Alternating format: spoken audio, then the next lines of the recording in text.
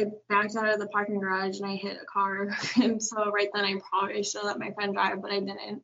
So then we drove to Stoughton and I was going to meet my friend for something. And I ended up like That's like an hour drive. Yeah, I don't even know. Don't even ask. My life was a mess so many different times. But I ended up like driving on the wrong side of the road. So then I pulled into like a Fridays or a restaurant to turn around, and like obviously I passed a cop, and then that's when they like followed me, and then they ended up pulling me over at a gas station, and then that's when they were like, they look up all your shit. I was almost done with everything, and then picked up my second OUI, and then is that jail time? I actually got sent to Framingham for like a month, just sitting there until like they decided what to do with me.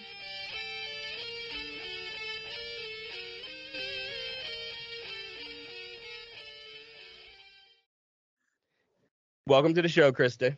Thank you. So you have a podcast on recovery and addiction that I saw. I do. And what is that called? It's called Krista Living Sober. And that's Krista CH.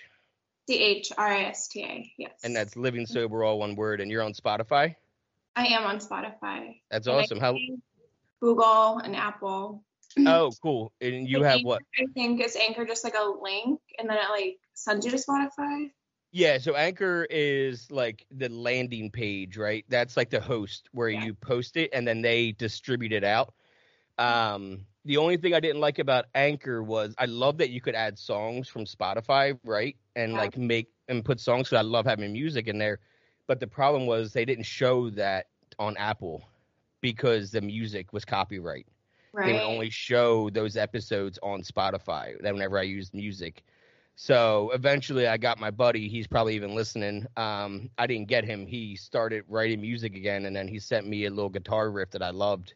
So I told him I wanted to use that as my opening and my closer. So, now I have original music. But before I was stealing some music, like Requiem for a Dream. Like, you ever seen it? Yeah, that's a crazy movie. I watched it in a program. And the score to that movie, it's like, da-na-na-na-na. It's like really intense. Mm-hmm. So I cut that and made that my opening for the first, like, if you go back to YouTube, I'm waiting just for those episodes to get taken down for copyright because I totally pirated. And I'm out of myself right now by putting it out there, and I don't care. It is what it is because, I learned my lesson. But yeah, there's a lot of cool things you can do. And you're 12 episodes in?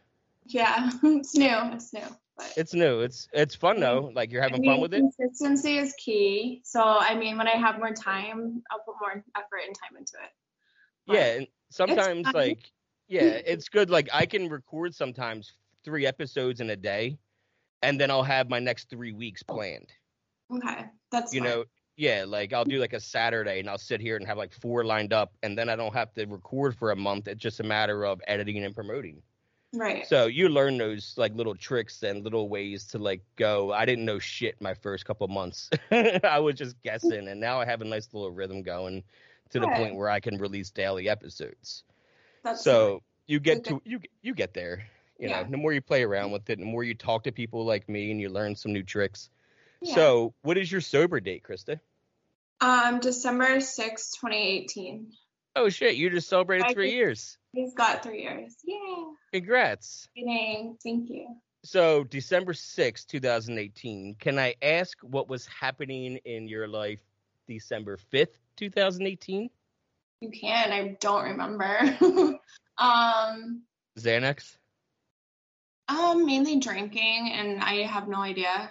I know, like, the 4th, I went to work, and then after I went out to drink, because that's what I like to do. But I drank way too much, and I ended up in the hospital, or something happened. Like, there's just a lot of blank space where I don't remember what happened to me. It's funny. Alcohol will do that, even though it's completely legal and completely accepted in society. Great.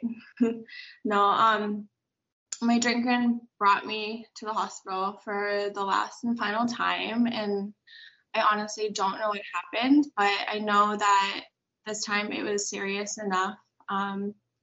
where I like had, I think, like I call it divine intervention, but I had an out of body experience where I saw myself in the hospital bed. Like I was just like above myself, looking down onto myself in the hospital bed. And I was like, what? Like, that's crazy.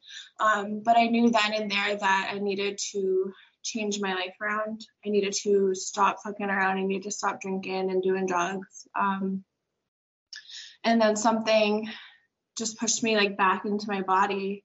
And I woke up and I'm like, great, like here I am again, like in a hospital room. But this time I was like I need to get help. I need to change my life. How old were you at the time? My birthday is next week. I think I was 29. 29. Yep.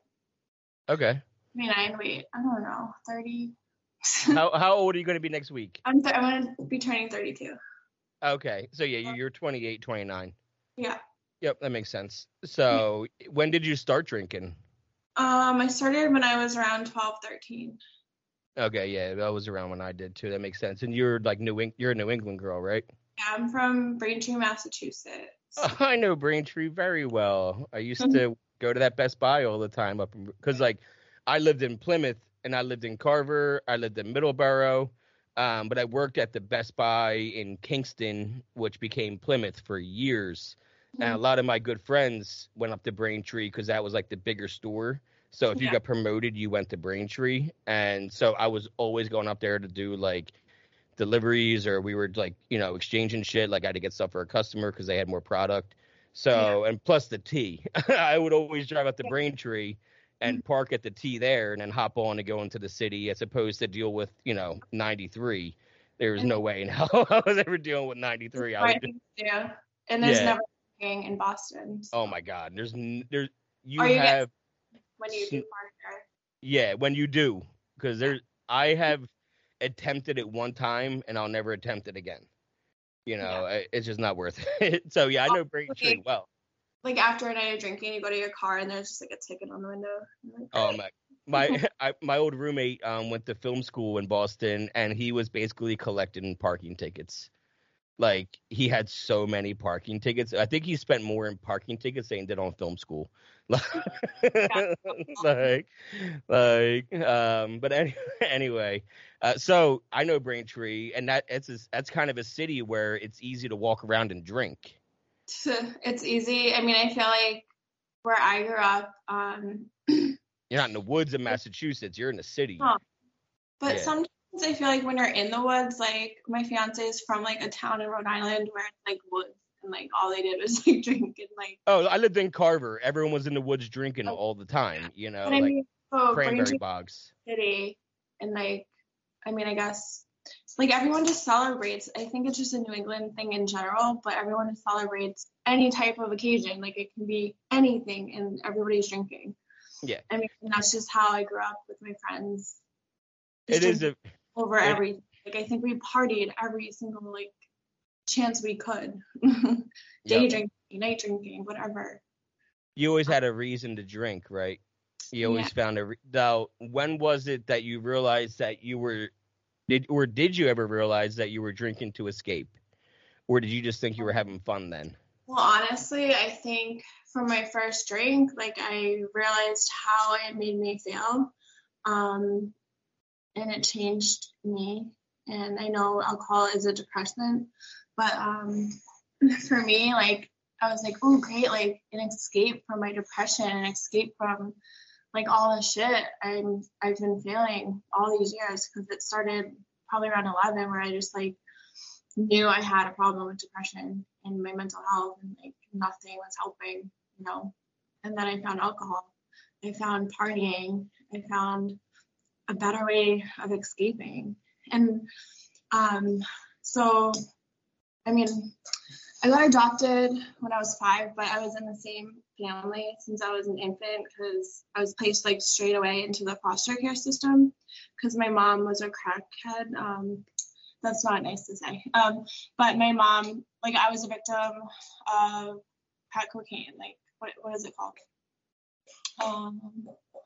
Like when you were born, like where was she on crack in her system when you were born, and then she had to give you up right away because of CYS or Yeah. whatever you guys call them, children and youth, whatever.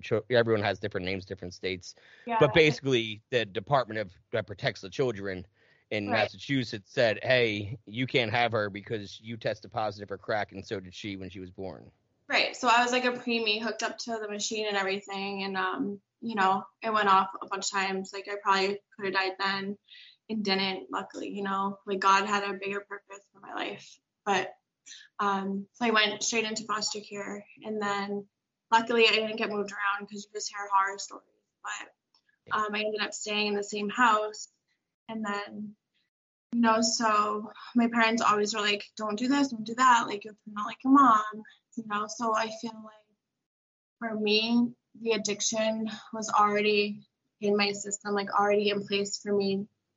So if I tried anything, it would just be like an automatic like addiction, Yeah. Like, that's what happened to me. And once I felt the alcohol, once I felt something that made me feel better than anything else, then it was just like, Yeah. And from what I've, heard from other people who've been through the foster system, and also they're like us, their recovery, but they were also in the foster system.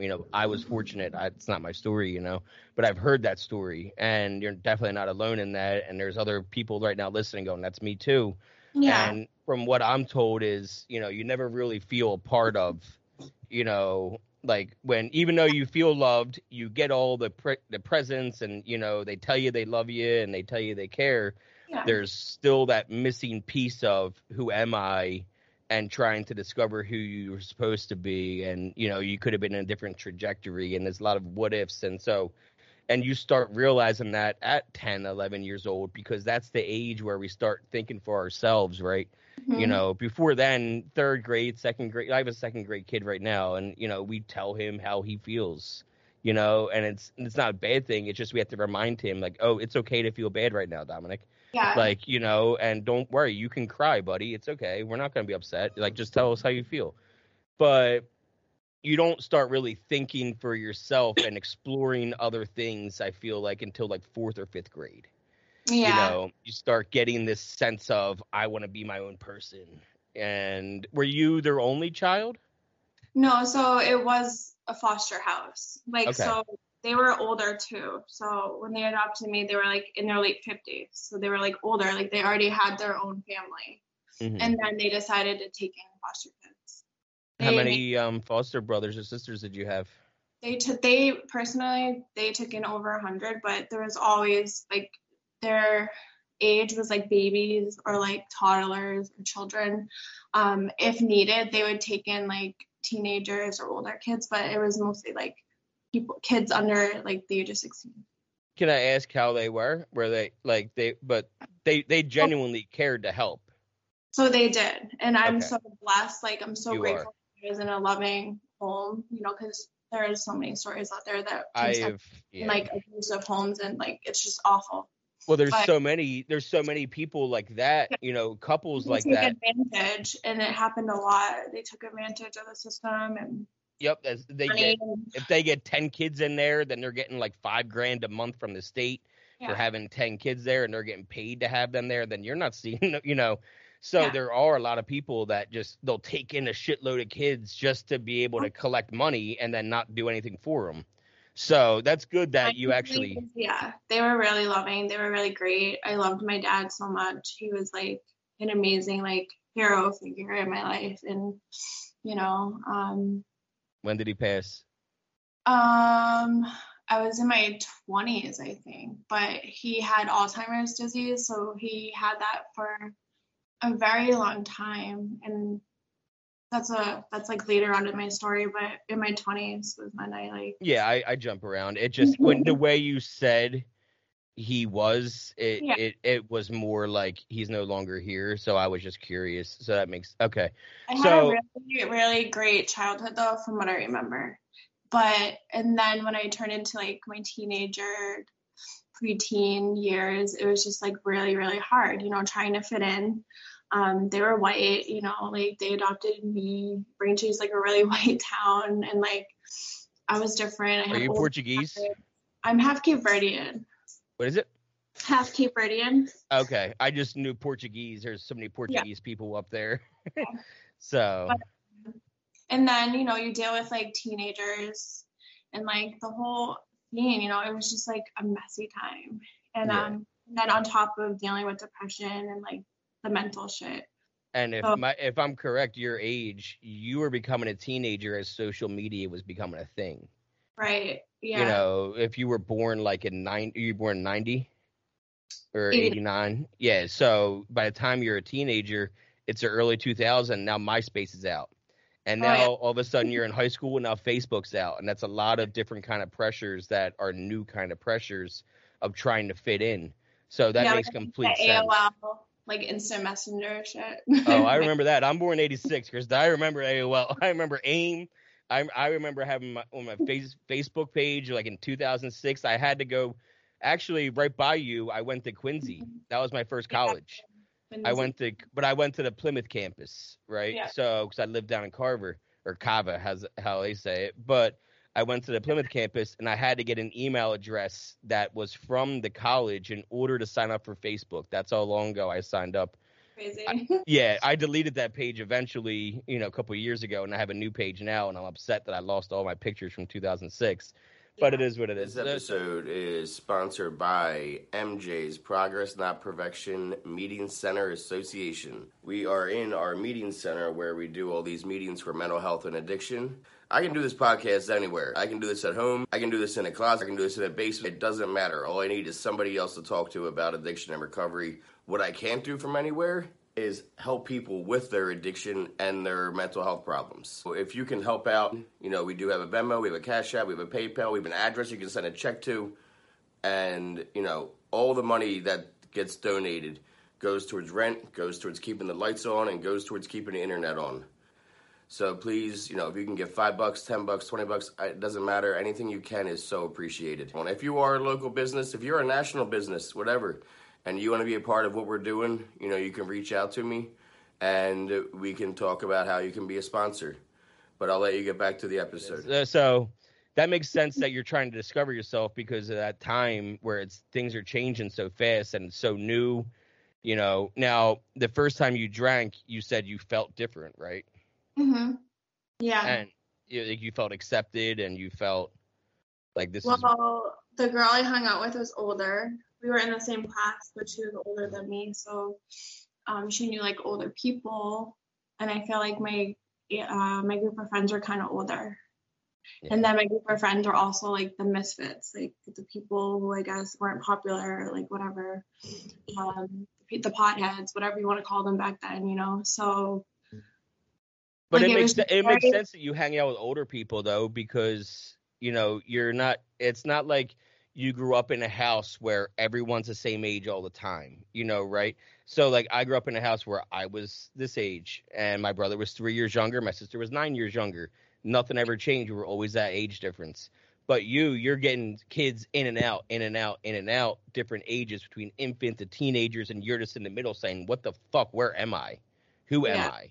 Yeah. So, you know, that makes sense to me that you would attract yourself to an older crowd because they're going to accept you and they're going to, you know, guide you along the way as like their little sister.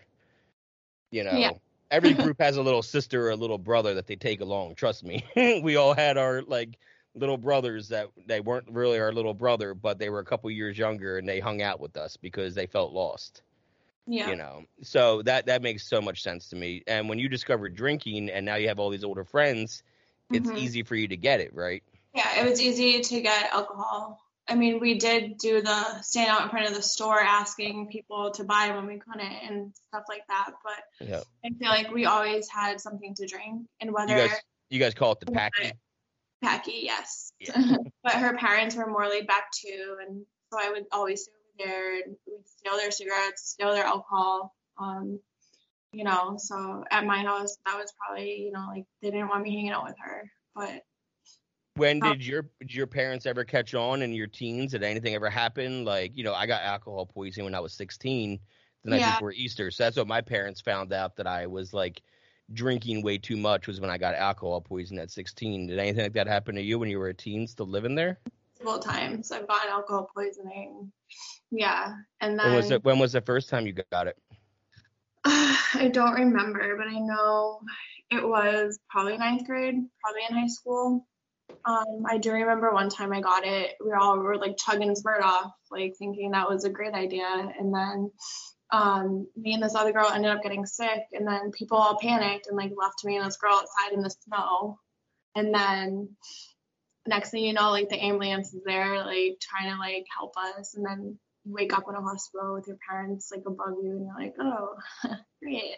Been there. And you just continue drinking. I mean, I did anyway. When I was 16, it was the night before Easter, and I showed up late to the woods where the party was, and I had a fifth of Bacardi O, and I chugged it and drank it in 10 minutes. And we were in the woods, so when I was like passing out, and this has all been told to me because I don't fucking remember, they rolled me onto a piece of plywood because people used to do BMX back there and bike, and they had ramps. So they rolled me on a piece of plywood, and they called an ambulance, and they carried me out of the woods. And as soon as they heard the sirens, though, they got spooked, and they all dropped me, and I landed on my head. So I ended up in the hospital, and I woke up like from my dad. My dad brought my little brother to see me, and my brother was 13. It was to like scare him straight. And he ended up not even drinking until he was 16 because of it. But yeah, it was just like, it was one of those nights where I woke up in a fucking hospital robe in my living room going on Easter morning going, what the hell happened? Yeah. There was a lot of what the hell happened situations. Yeah. How did your parents react when you ended up in the hospital? I think mainly when that happened to me, they were like disappointed, but I feel like they were more worried. They were more like caring. They were just like, you know, there would be times where I cried to my mom and I'm like, I need help. I mean, that was probably more later on too. I probably said that a lot of times to my mom. And they've always been really supportive of me, as well as disappointed, but more supportive. Well, it's good. I mean, you know, I hate to say it, but you don't take in foster kids and expect to have kids that are going to live a normal life growing up. Yeah. You know, you can try and give them a normal life all you want. Take them on trips, make sure they get ice cream, you know, make them happy, get them nice gifts.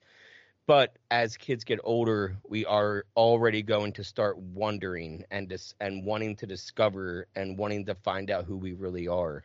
Right. And, you know, our parents can do everything right, whether my parents who, you know, birthed me and they did everything right, and your parents who took you in and did everything right.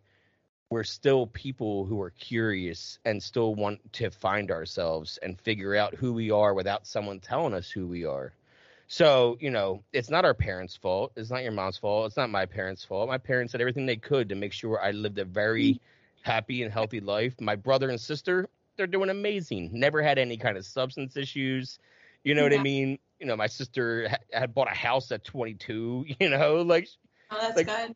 22, I was a year into my pill addiction, you know, that lasted for a decade. So, you know, I'm very happy that I'm the one that took the bullet, you know, for them, that I was the first one through the gate so that they could know not to do what I did and be an example of do this instead, you know, do that instead. Because I mean, I wish I kind of was that role model. Like sometimes, I mean, I used to blame myself for like, because they adopted a girl and a boy after me. Yeah, but again, Krista, that girl and boy are gonna be like you, and they're gonna want to find out, you know, for themselves who they really are. Yeah, I know now that happened, but Sean, he had a lot of issues growing up in his teenage years, you know, in and out of juvie, stuff like that. It wasn't a lot of like alcohol and drug related. It was more like rebellious breaking in. Yes, like degenerate shit. You know, my sister was the youngest, and she kind of like probably saw both of us go through different things, so she never really like got into trouble like that. But she had issues in her own way, you know. Not to get into this on there. But yeah, exactly. Yep. She's amazing now. And then my brother, though, our brother, he actually ended up getting shot in Dorchester. Like, was it last year or a year ago? So he was just like he was doing so much better. And then he ended up being in the wrong place, the wrong time. Dorchester is a mess. So Yeah, I mean, anyone who has been, and it's funny because you mentioned, we talked about Best Buy earlier. I remember a grand opening, the Dorchester Best Buy. It was 2006 or 2007, and I was there all week long getting the store ready to open for their big opening, and we were already finding empty CD wrappers in the aisles from the new employees. Yeah. It wasn't even having any customers in there, and there was already theft. We're like, man, I'm glad I'm not working in this store with this theft issue. Like, this is bad. And so, yeah, Dorchester, for people that don't know, watch Good Will Hunting. Yeah. You want to learn about Dorchester, watch them Good Will Hunting. It's just changed over the years. A lot of crime and guns. Mark Wahlberg, that's where he's from, born and raised. Whenever you hear about Mark Wahlberg talking about all the crime and all the theft and Southie, all that shit. Southie is right next to. It's basically Dorchester. Yeah. I mean, it's the same difference. It's Braintree, Quincy, Dorchester, South. It's that's how it goes. Yeah. Okay. So I'm sorry about your brother. It's obviously not going to be an ever easy thing. I'm glad your sister's amazing though, and that's the difference is they were all trying to discover who they are. Right. And, with my brother and sister, we all know where we came from. So there wasn't that kind of journey where they needed to find and go different paths. Right. So that was how we were fortunate. Mm-hmm. So when did you move out of there? Did you go to college or did you just move out when you were in your 20s? No, I kind of stayed, I was still trying to find myself. I was a mess. My drinking led me to, at 17, sitting in my guidance counselor office, asking for help. I was like, I need help. I knew I had a problem with drinking, but I knew I also had a mental health issue. So I needed help because, I was scaring myself. And that was at 17. So that was my first time. I went away to somewhere in Westwood, and they it was a dual diagnosis, inpatient and treatment place. So that was the first time I got help, and then I stayed there, and I finished my high school degree actually in that program because it was around that time where I was supposed to be graduating. So I didn't really walk with my class, which is fine, but I did get my diploma. It's no big deal. Yeah. It's hot as balls. It's usually mid-June. It's hot as balls. You're in this gown and you're in the sun or you're in a stuffy auditorium. Either way, I don't want to. I don't need that shit again. Right. But I did, and then I stayed there probably a month, and then from there, they send you to another program, and then another program, and then eventually I went to this all-girl living, living house. I guess it was sober living. I didn't know that at the time. I was 17, but it was out in Lawrence, Mass, up there. Mm-hmm. That wasn't a great place at the time either. But I didn't even finish that program. And I left and continued partying and drinking at 17. Did you go back home? Yeah. Did your mom know you were going to come back home with the intentions of drinking again? Probably, if the programs didn't really help me, and then just going back to the same people, the same crowd. But I did try, to hold down jobs. I did go to Quincy College at the time for a few years, and and then I think during those years, was my dad was struggling with Alzheimer's, so it was hard to be at home, and then just seeing your hero figure kind of diminish, it was very hard. It runs in our family, Alzheimer's. Yeah, my namesake, I'm the fourth in my family. Mm-hmm. The junior, he had it, or he was going to have it. He also got diagnosed with something else, and then he was like, just let it take me because I don't want to have Alzheimer's. We could have gave him dialysis and all this stuff, and he was like, I'm too old to have, because his mom had Alzheimer's too. And she lived to be 96. And he's like, I don't want to be that lost in my 90s like she was. Just let me go. I lived a good life. And we're like, okay, see you later, Papa. And it was sad. And that was 2012 he passed. And then my other grandfather passed literally 2 weeks before that. Yeah, I think it was 2012, 2013 when my dad passed. Yeah, it was 2012 for me. It was September, October 2012 when my grandfather's passed. I also lost a good friend that year, my best friend. My studio is John Johnson Memorial Studio, and John Johnson's my best friend since we were younger, and he got in a bad car accident June 12th, 2012. And I was living in my parents' shed at the time. Yeah. Like, I ran in a power cord out there, and I lived in their shed so I could just get high all day because I wanted to be able to smoke cigarettes. Not like they wouldn't let me in their house. Right. I wanted to be able to get high and smoke cigarettes without going outside. So Yeah. that was the only place I could do that, was living in a shed. So that lasted until the winter time, and my girlfriend was like, "Can we go like be in your basement instead?" I'm like, "Okay." So, I moved in the basement.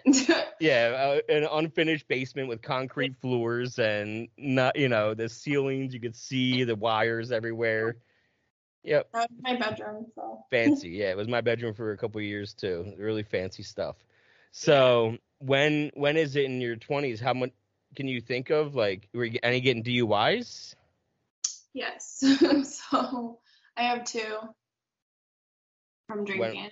But so I didn't want to be at home because it was just like a bad scene and it was dramatic, my mom dealing with my dad, and then it was just sad, and go drinking, let's go out to the bar. Like, I never wanted to be home. And I don't even know. I guess I was at that point a functioning alcoholic because I did go to college. I tried to like hold that down, and I did hold like a waitressing job down, but I still went out. My paycheck basically went to drinking and to whatever. But then when was my first OUI? Oh, you guys call it an operating. Yeah, I don't know if that's a mass thing. It is. It's probably just a way to tax you again, because Massachusetts, like the excise taxes out the ass on everything up there. They find a way to tax you on everything up there. So, it's like really hard to remember my first OUI right now. Probably because I remember my second one way more. But let's talk about that. When that happened. So I had the first one, right, and then I did all the shit I needed to do through the courts and everything, and then it was just like as soon as I was about to get off my second, my first, I picked up my second. So it was just like bad luck. But that happened in Stoughton, the second one. When was the second one? How old were you? It was 2015. 2015, so 3 years before you got sober. And where were you just at the bar and you just had too much? Well, no, I was drinking all day probably, and I hung out with a friend. We went to Boston, and I probably shouldn't have been driving because like I backed out of the parking garage and I hit a car, and so right then I probably should have let my friend drive, but I didn't. So then we drove to Stoughton, and I was going to meet my friend for something, and I ended up like that's like an hour drive. Yeah, I don't even know. Don't even ask. My life was a mess so many different times, but I ended up like driving on the wrong side of the road. So then I pulled into like a Fridays or a restaurant to turn around, and like obviously I passed a cop, and then that's when they like followed me, and then they ended up pulling me over at a gas station, and then that's when they were like, they look up all your shit. I was almost done with everything, and then picked up my second OUI, and then is that jail time? I actually got sent to Framingham for like a month, just sitting there until like they decided what to do with me. So how was that? It was interesting to say the least. You just see a lot of shit. The ride over there, I saw like a girl like ODing on heroin, and to this day I don't know if she's still alive, but that place is just like a sad, dark place, and it's unfortunate that jails are like that, but but it makes you in with like the murderers and like the crazy shit. So you just have to go in with like you can't be like terrified and scared. You just have to like go in and like hold your own shit, and like be strong. Or you'll same with sobriety though. But it is the same, yeah. Because one of the things about getting sober is the fear of getting sober and what's going to happen with our lives if we don't drink. Right. You know, I know me personally, I held off getting sober for years because I was afraid of what my life would look like without the drink or the drug. Yeah. And I think that fear. it helps, like holds us into the addiction. Yeah. Were you ever fucking around with any kind of drugs at all too, or just mainly a drink? Drugs all the time, but I don't think I really got sucked into the drugs like I could have. I mean, You didn't catch a habit. I don't think so. I mean, I could have. Oh, opiates were, I mean, Opiates huge. were around that time. Yeah, I mean, I remember. Well, in the 90s, I remember the kids older than me were taking them, and I've lost so many people. There's literally a movie about heroin. It's called Oxymoron. It came Oxymoron, and it's all about. I know the guy. Do you really? Yeah, he's awesome. He's so nice. I want to have him on your show. I want to. I'm gonna ask him. Yeah, and then then there's on HBO Heroin Cape Cod Heroin USA or whatever it is. On Hulu, there's a show called Dope Sick. I just watched that with my fiance. It's really good. We can talk about it for a second. We have time because I watched it. So spoiler alerts for anybody who hasn't watched it. Maybe fast forward a little bit, because I thought that was so well done. It was so spot on. Is your fiance recovering from opiates? He's recovering from alcohol that led to heroin. Okay, so and for me, alcohol led me to pills. Yeah. Alcohol stopped working for me after I was 21, and I had gone to the bars so much and it just wasn't working. And then I discovered pills, and it was a wrap. I barely cared about drinking because the pills were my new love and my new escape. So I get that, but I'm still an alcoholic. I drank alcoholically for many years in my teens, and I would have drank alcoholically in my 20s if I didn't discover pills, let's be honest. Right. That would have continued. It just would have been more socially acceptable. That's a fucked up thing. My drinking led me there to something worse.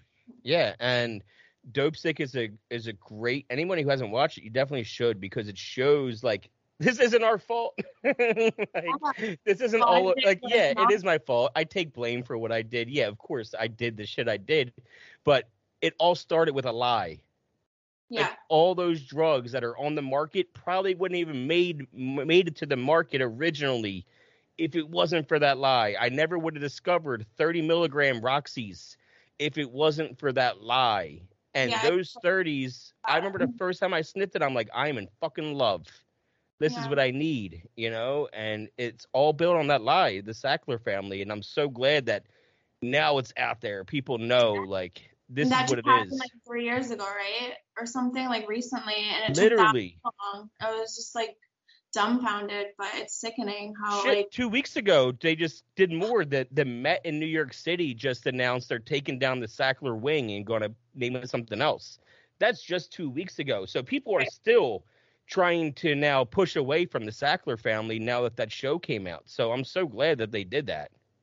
Yeah, no, that show kept it real. And it's so disgusting, the big pharmaceutical companies and what they do to people. It was sad. Money. We were money to them. They knew. It's still happening, with different things. And, oh yeah, I mean, look at fentanyl now. I know, it's horrible, and that's in everything. Not just a pill. I was just talking to my sponsee today. I'm so happy he texted me. It's his 6-month anniversary today. It's awesome. The most time he's ever had. Since he was a teenager. 15 years of meth and drinking, and we were talking about how he remembers kicking fentanyl because there was fentanyl in the meth around here. Fuck. Yeah, he gets a Vivitrol shot, right? And I remember when he got his Vivitrol shot, he was a month and a half sober, and I was like, shit, Vivitrol usually takes people to meth because it doesn't, and so I was talking to him, and I was like, hey, you got that Vivitrol? That's awesome, because I took him to get it. I drove him there, and I was like, by the way, didn't you say that fentanyl is in meth around here? He was like, yeah, it's everywhere around here in meth. I'm like, so if you did meth, you would get really sick because your Vivitrol shot. And he was like, oh, shit, yeah, I would. So it dawned on him that he couldn't even do meth with his Vivitrol shot. And, now he's celebrating 6 months, and he just had a new baby, and he's doing awesome. So I'm so happy. Congrats, Eric, if you're listening or watching. I just gave him one of my old chips as a, thank you, because I have a whole. Oh, yeah. I try to get them. So Yeah, I pull out ones. One. Yep, I recycle them though because I have a meeting center, so I'll recycle them. I'll hand them out to people. You know, I think that's a good way is to recycle and reuse them, the old chips. So I have CA in there, NA, AA. I have a bunch of different chips in there.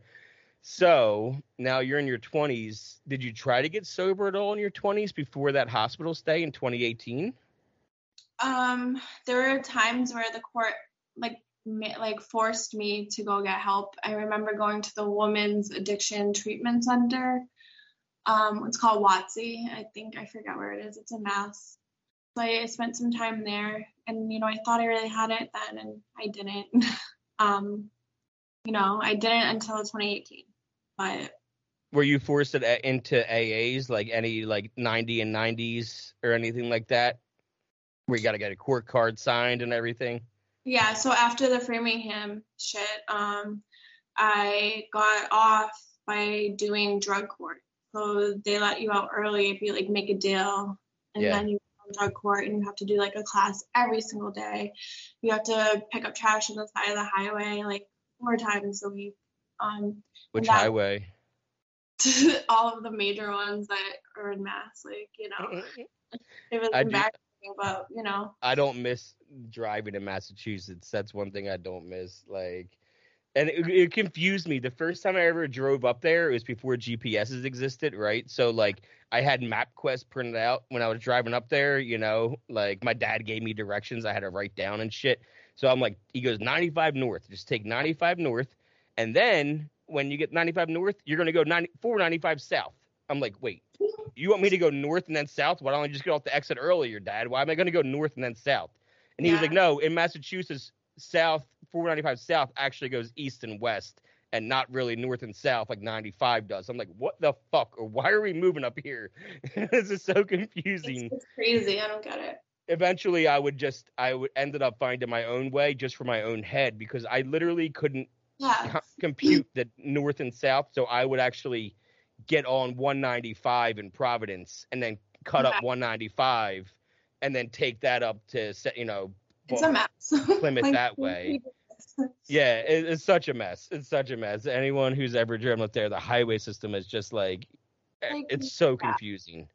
It doesn't make it. And I grew up in Jersey where it's super confusing too. So when I lived in LA, they're oh, the traffic here. I'm you're cute. It's so easy. Have you been to England? Yeah, because the traffic in LA is constantly moving. It looks like it's crowded, but you're still moving. I've been stuck on 93 for an hour.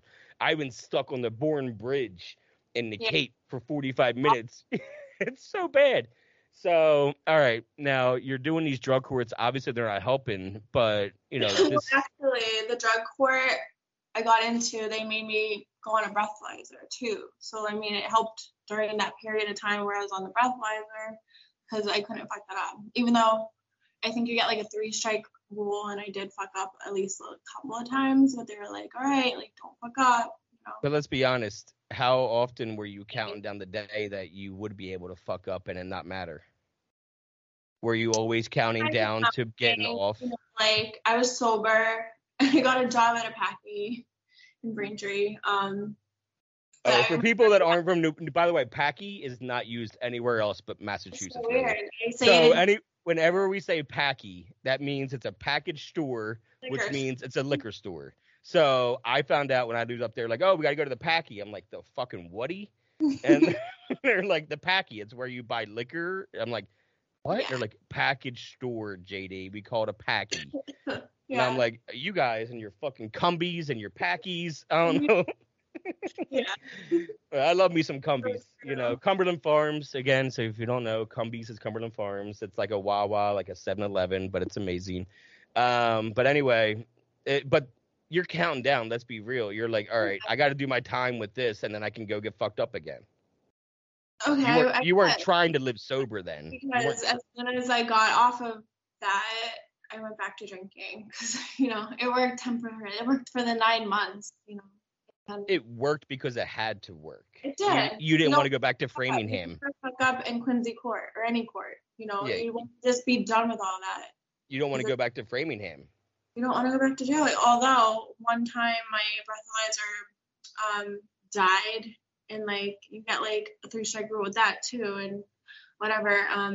I couldn't charge it. I don't know what happened, but the cops showed up at my house and ended up like taking me, and I spent like a weekend at Framingham again. I'm like, really? So Really? yeah, they're serious about drug court and stuff. Like Yeah. even if you dies and you can't take your test, it's like it's serious. So and when was that? That was 2015. So and then 2016, you're off drug court and you're back to drinking again. Oh yeah. But luckily for you, what do you think it was, December 6th in the hospital? What do you think the difference was that time that compared to other times where you were in the hospital or getting DUIs or in jail where, you're in fucking jail for 30 days and you're still like counting down the drink again? What was the difference this time? Honestly, it was that divine intervention. It was the higher power magic that's real. Like something greater than myself, like helped me in that moment. And that's kind of what happened. Like that's kind of how I got my faith back too. So I went straight to detox in Foxborough. And I stayed there for about a month. And then I was like, I knew I couldn't go back to Massachusetts. I knew I couldn't go back to the way I was living. So they were like, there's an all girls program in New York, or there's Salvation Army in Providence, Rhode Island. And I'm like, so I chose Providence, Rhode Island. It's easy to hop on a bus and go up to Boston and visit your mom, from Providence. But I mean, I wasn't even thinking that. Like I wanted nothing to do with going home this time too. So that was kind of different because before I did want to go home. I did want to still do what I was doing, but this time, like, I was just done. Yeah. Now, did you get into, were you doing program work? Were you forced into like any kind of, you don't have to say which fellowship for tradition's sake, but you did start going to a fellowship, and start hitting some meetings and going to programs? Yeah. In Providence? The way the Salvation Army is set up is you're like kind of on a 2-week lockdown when you're there, so you can't go anywhere. Kind of like focusing on yourself. And then when you get that freedom, they want you to work the program. It's very religious too, so it's not for everyone, but it works. Faith is such a huge part of recovery. I can't stress that enough, but it's hard because some people aren't into that faith, but they make you get out of your comfort zone. They make you go to meetings, and then come back for curfew. You have to get the paper signed. They keep you aligned. Yeah, Salvation Army has a great program for people that don't know, It saved my life. It saved my fiance's life. So many people. When did you meet your fiance? Because you guys are both sober. I met him April of 2019. 2018.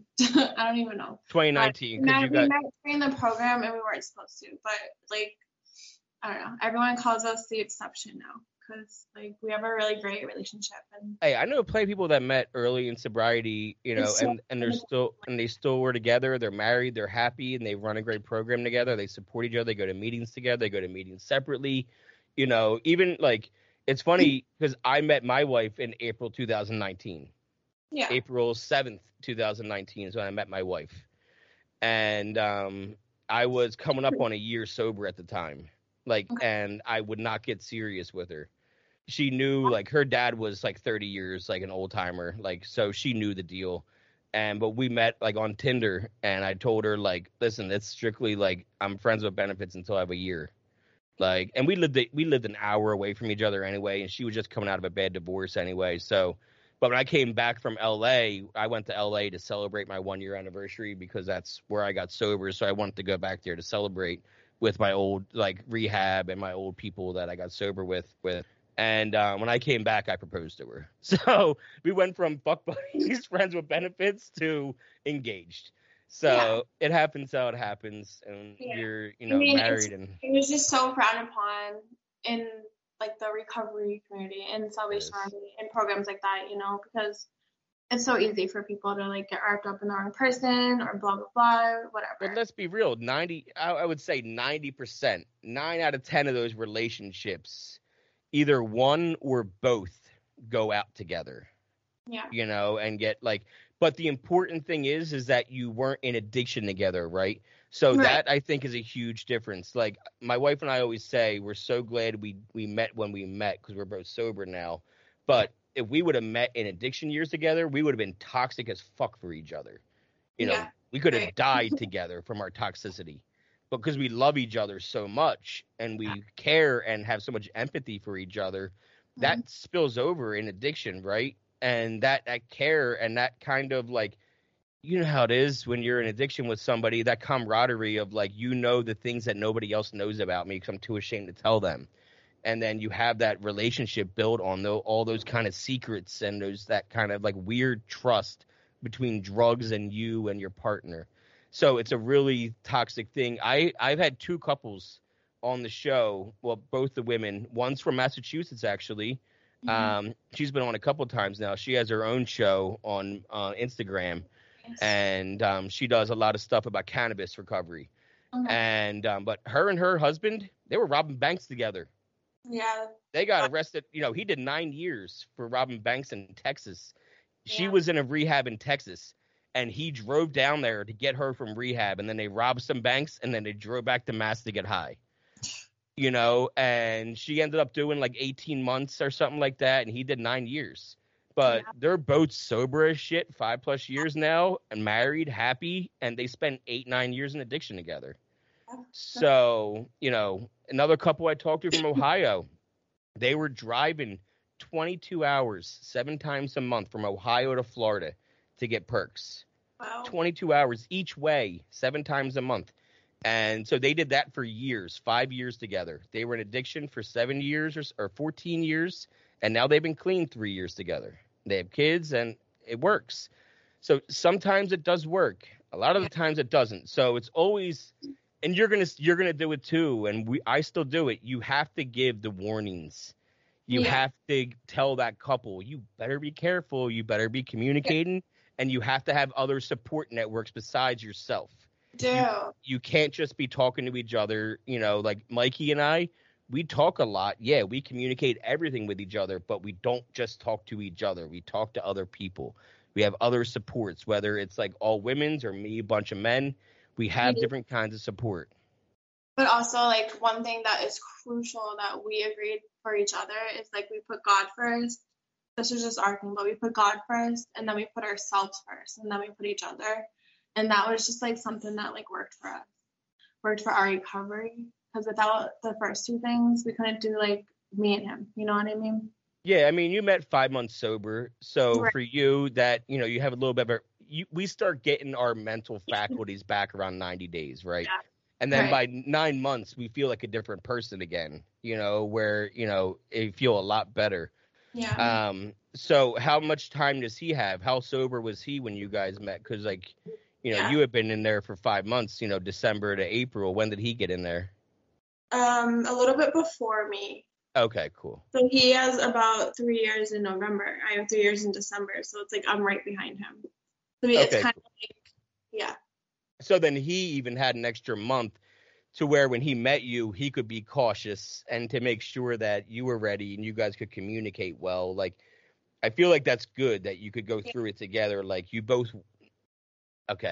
you don't need to be sober together. You wanted to be sober together, right? Before when you were getting DUIs or OUIs, you needed. The relationship lasted. Yeah. Every relationship is just like a mess, you know, and like arguing and fighting and just.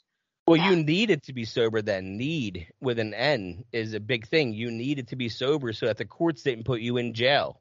Mm-hmm. So you needed to be sober. Now, you and your fiance, you both wanted. Yeah. And when you consciously want to be sober and not need to be sober, that's when it really starts to work. When you go into something saying, I want this, like I want my drug. I will do whatever it is to get my drug. I will do whatever it is to get my sobriety.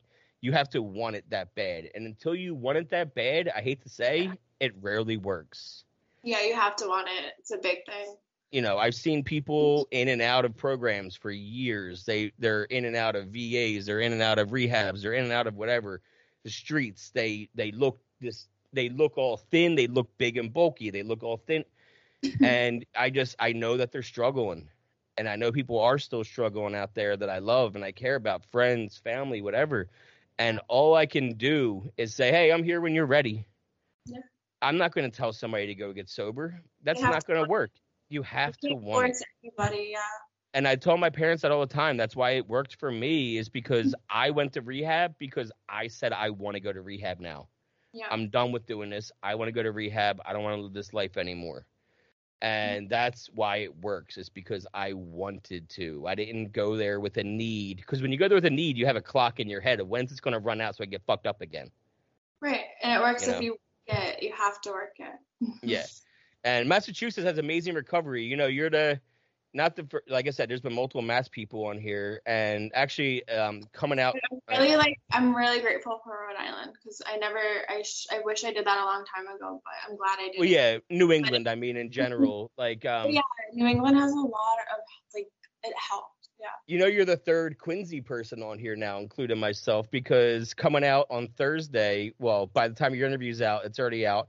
My guy, Larry, him and I met at Quincy in 2006 or 2007, and he was in his 40s, and he was 10 years sober then. I didn't know what 10 years sober meant at that time. I just knew that this dude in his 40s didn't drink. That's all I knew. But he was going back to school to change his life. That's what I knew. And he was on my show the other day because we're friends on Facebook since, like I said, Facebook 2006. We've been friends for years on Facebook, and now I'm clean, and he knows what I'm doing. So he was on. It's a 2-hour episode. His stories of what he did growing up in because he grew up in Randolph, I believe. Oh God. So right by you. Yeah. Oh, yeah. And there a couple of times. It's interesting. The movie theater. Everyone knows that movie theater where you can get drunk at. The movie theater in Randolph, they literally serve you fucking beers at your fucking, while you're watching a movie. Like, that's what I know Randolph as, the movie theater you can get drunk at. But Larry, Quincy alum too, and now he's a substance abuse counselor, and that's what he does, is he helps people all the time with their issues. And he has season tickets to the Red Sox, the Bruins, the Patriots. Like, he does very well. He started a business in sobriety, and his story is really good. So look for that, because you'll relate a lot to the Mass stuff. But yeah, I liked your episode, by the way, with that girl from Massachusetts. I added her on Instagram. That was a really good episode. So I think, did you know her already, or did you see her on social media? Hang out, but I didn't know that part of her, which was amazing. It's like you can hang out with people and not really know what they're going through. That's my boy Franklin. Yeah, I just had him on over the weekend. Longer than you, and you're like, what? Wow, Yeah, I had a guy on here, Franklin. He's been on 2 episodes now, and him and I were in high school together, and we didn't really hang out, but we were in classes together. He was really quiet, and I was really extroverted. I was really out there, and but he came on my show, and we found out how much we really had in common when he was on the first time, and then he just did a follow-up a couple weeks ago. But yeah, it's just funny how we don't really know what some people are going through, even when they're right next to us and you're going through it with them. Right. And you find that more and more, the more interviews you're going to do, the more people you talk to. I have a panel coming up on Saturday. I've talked to 6 women from Ohio, all randomly. I met, some on Instagram. I met some on TikTok, some on Facebook. None of them know each other. All have so similar stories. Right. Actually, 2 of them, they were trafficked together by the same couple. Oh, wow. At the same time, and they haven't really talked in sobriety, but they know each other from when they were trafficked and on drugs together. So they're going to be on my show together at the same time on Saturday. Well, it will be out by Christmas. But yeah, I'm going to sit down with them and 5 other girls, and we're going to have a nice talk about Ohio and their drugs. Yeah. And I might do that with a bunch of states that I keep seeing, you're the 4th or 5th Mass person, so I might do that with Mass. I'm trying to get my Jersey guys together and do a big panel with all my Jersey guys. Yeah. And just because, it makes me feel better to unite people with people similar to them so they can feel not alone. I love that. Yeah, that's kind of one reason why I wanted to start this, because, it's not always easy for people to get out there and make a move to go to a meeting or surround themselves by the sober community. Yeah, and the thing is too, like, do it online. Yeah. this is part of my recovery. Like, no one came to AA this morning, right? Like, usually I had this dude that comes to AA every morning. He just went back to jail. He got out at 9 a.m. Because he missed too many meetings, and so they sent him back to jail. So he stopped here on Thursday. I heard a knock at my door at noon, and he's like, "Hey, I got a vent. I got to go back to jail on Saturday, and I'll be out on Tuesday, and I need a constant meeting." I said, "Come and see me, motherfucker. Like, I'm here, dude." Like, he's in his 50s and he's trying to figure it out. And I'm like, dude, I'm here. Just come. Text me. You see my car? Just come over, man. Even if we sit down and talk one-on-one for an hour when it's not an official meeting time, I'll still mark you down for a meeting. And come here and talk. That's all I need you to do. We don't need to pray in. We just need to talk. Yeah. And if that's all you want to do, that's what we'll do, man. I don't want you to keep going to jail. You have a beautiful German Shepherd. Bring him on to the meeting, So, he just got out this morning, so I knew he wasn't going to be here. But this is my meeting, you and I talking. This is my meeting for the day. This is how I stay sober for today. Whether 10 people or 100 people or nobody listens to this interview, this is how I stayed sober today. And, you'll people to make a meeting. It's all you need is two. And even though, we had different upbringings, but look how much we still had the same things in common. And that's the whole point is this. The more interviews you put out, the more you're going to find how much we have in common with people over the fucking world. Yeah. Tomorrow's coming from Scotland. You're going to see an interview tomorrow that I did with a girl in Scotland.